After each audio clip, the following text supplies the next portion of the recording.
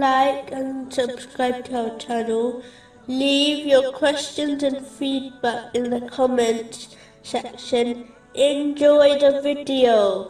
The commander of the faithful, Ali bin Abu Talib, may Allah be pleased with him, once commented on the statement, "There is no power or strength except from Allah, the Exalted," and said, "It means that people are not masters of anything, in association with Allah, the Exalted. People are not masters of anything, which goes against His will. People are not masters of anything, without Allah, the Exalted, being its true master. People are only given things by Him, as a burden to carry, and it is only lifted by Him. Allah, the Exalted, has commanded people, and given them a choice, and prohibited things, while warning them. The obedience or disobedience of people do not affect Him.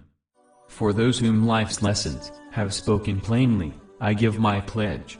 The seeds planted by the pious will not wither. The trees planted by them will not shrivel and die. The most disliked of the people is a person who collects bits of religious knowledge, heedless of the beasts of sedition.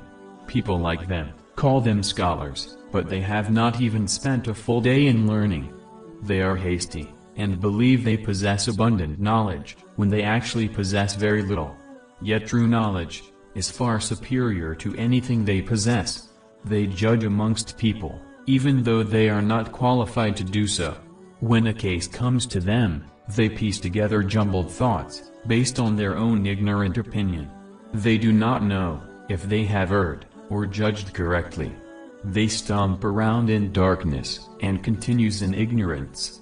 They do not excuse themselves from a case they do not understand. They fling about narrations, just like the wind scatters leaves. Seize wisdom no matter where you find it.